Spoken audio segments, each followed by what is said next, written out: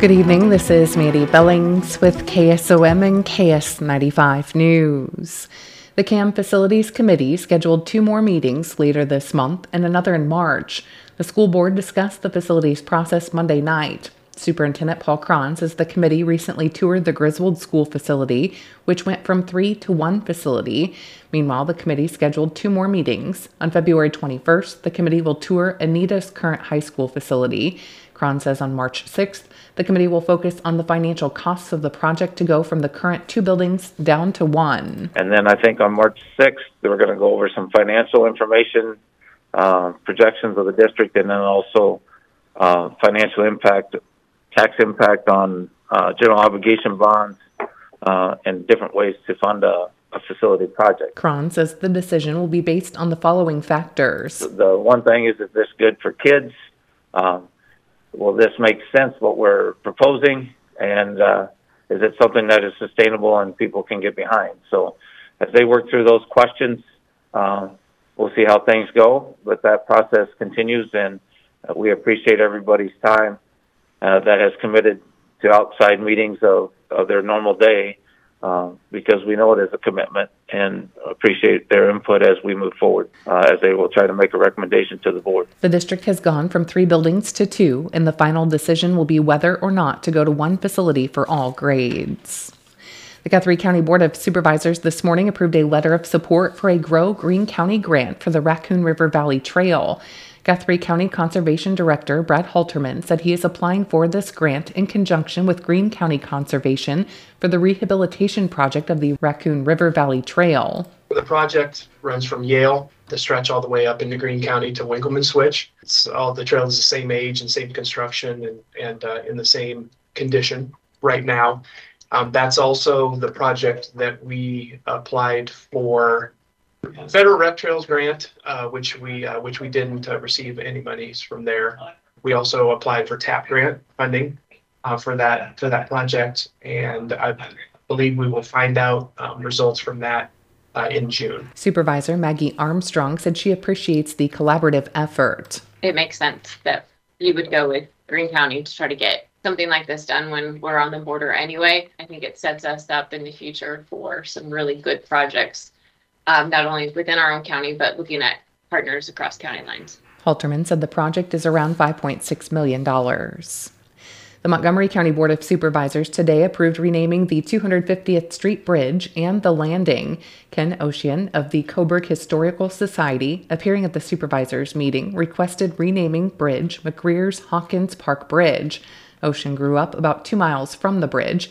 He said the McGreer family was another 2 miles from his homestead. The McGreers, after the Civil War, moved into Montgomery County and started farming. The second generation, 3 boys, Bud McGreer being the leader of the group, started the Coburg Elevator, the Coburg Stockyards, the Coburg Seed Corn Company, and we can go on and on about his contributions. Somewhere these 3 brothers thought, we need a little fun. So they started an amusement park on the edge of their farm. Ocean said the McGreers named their amusement park Hawkins Park after the family living there before the McGreers, known as the Hawkins Bridge. Ocean said the amusement park was the first in southwest Iowa. He said the Red Oak Express reported 5,000 people attending the opening day fair. The supervisors also approved naming the boat landing after Roger Carlson, who allowed the county to put the landing next to the bridge. It will now be called Carlson Landing. The proposal making it easier for teachers to carry firearms on school grounds is moving in the Iowa House. The more guns that are coming into the equation, the more volatility and the more risk there is of somebody getting hurt. And it impacts the learning environment by making us feel like we're living in a war zone and not at school. That's Hannah Hayes, a senior at Roosevelt High School, talking to state lawmakers. Spirit Lake Community School District Superintendent Dave Smith says, when people say it's not going to happen to us, it just happened right here in Iowa, and it's going to happen again.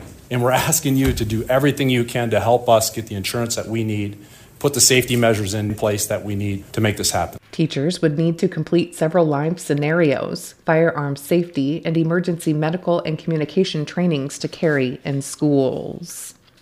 Cass Health and its affiliate organizations have released their scholarship applications for the upcoming school year. Cass Health offers a $500 scholarship to a Southwest Iowa student who is enrolled or accepted into a nursing program. Cass Health offers a $500 scholarship to a Southwest Iowa student pursuing a degree in a health-related career. Cass Health Auxiliary provides $1,000 scholarships for students pursuing a health-related career. And Cass Health Foundation offers $5,000 scholarships to a graduate from a Cass County high school with a goal of becoming a healthcare provider subject to licensure requirements in the state of Iowa, including testing to obtain certification, and requires continuing education to maintain that licensure. The deadlines for all of these are March 29th. Applications are available on casshealth.org/scholarships and can be turned in to Human Resources. The Atlantic Public Library plans to begin the upstairs interior updates project on Monday, March 4th.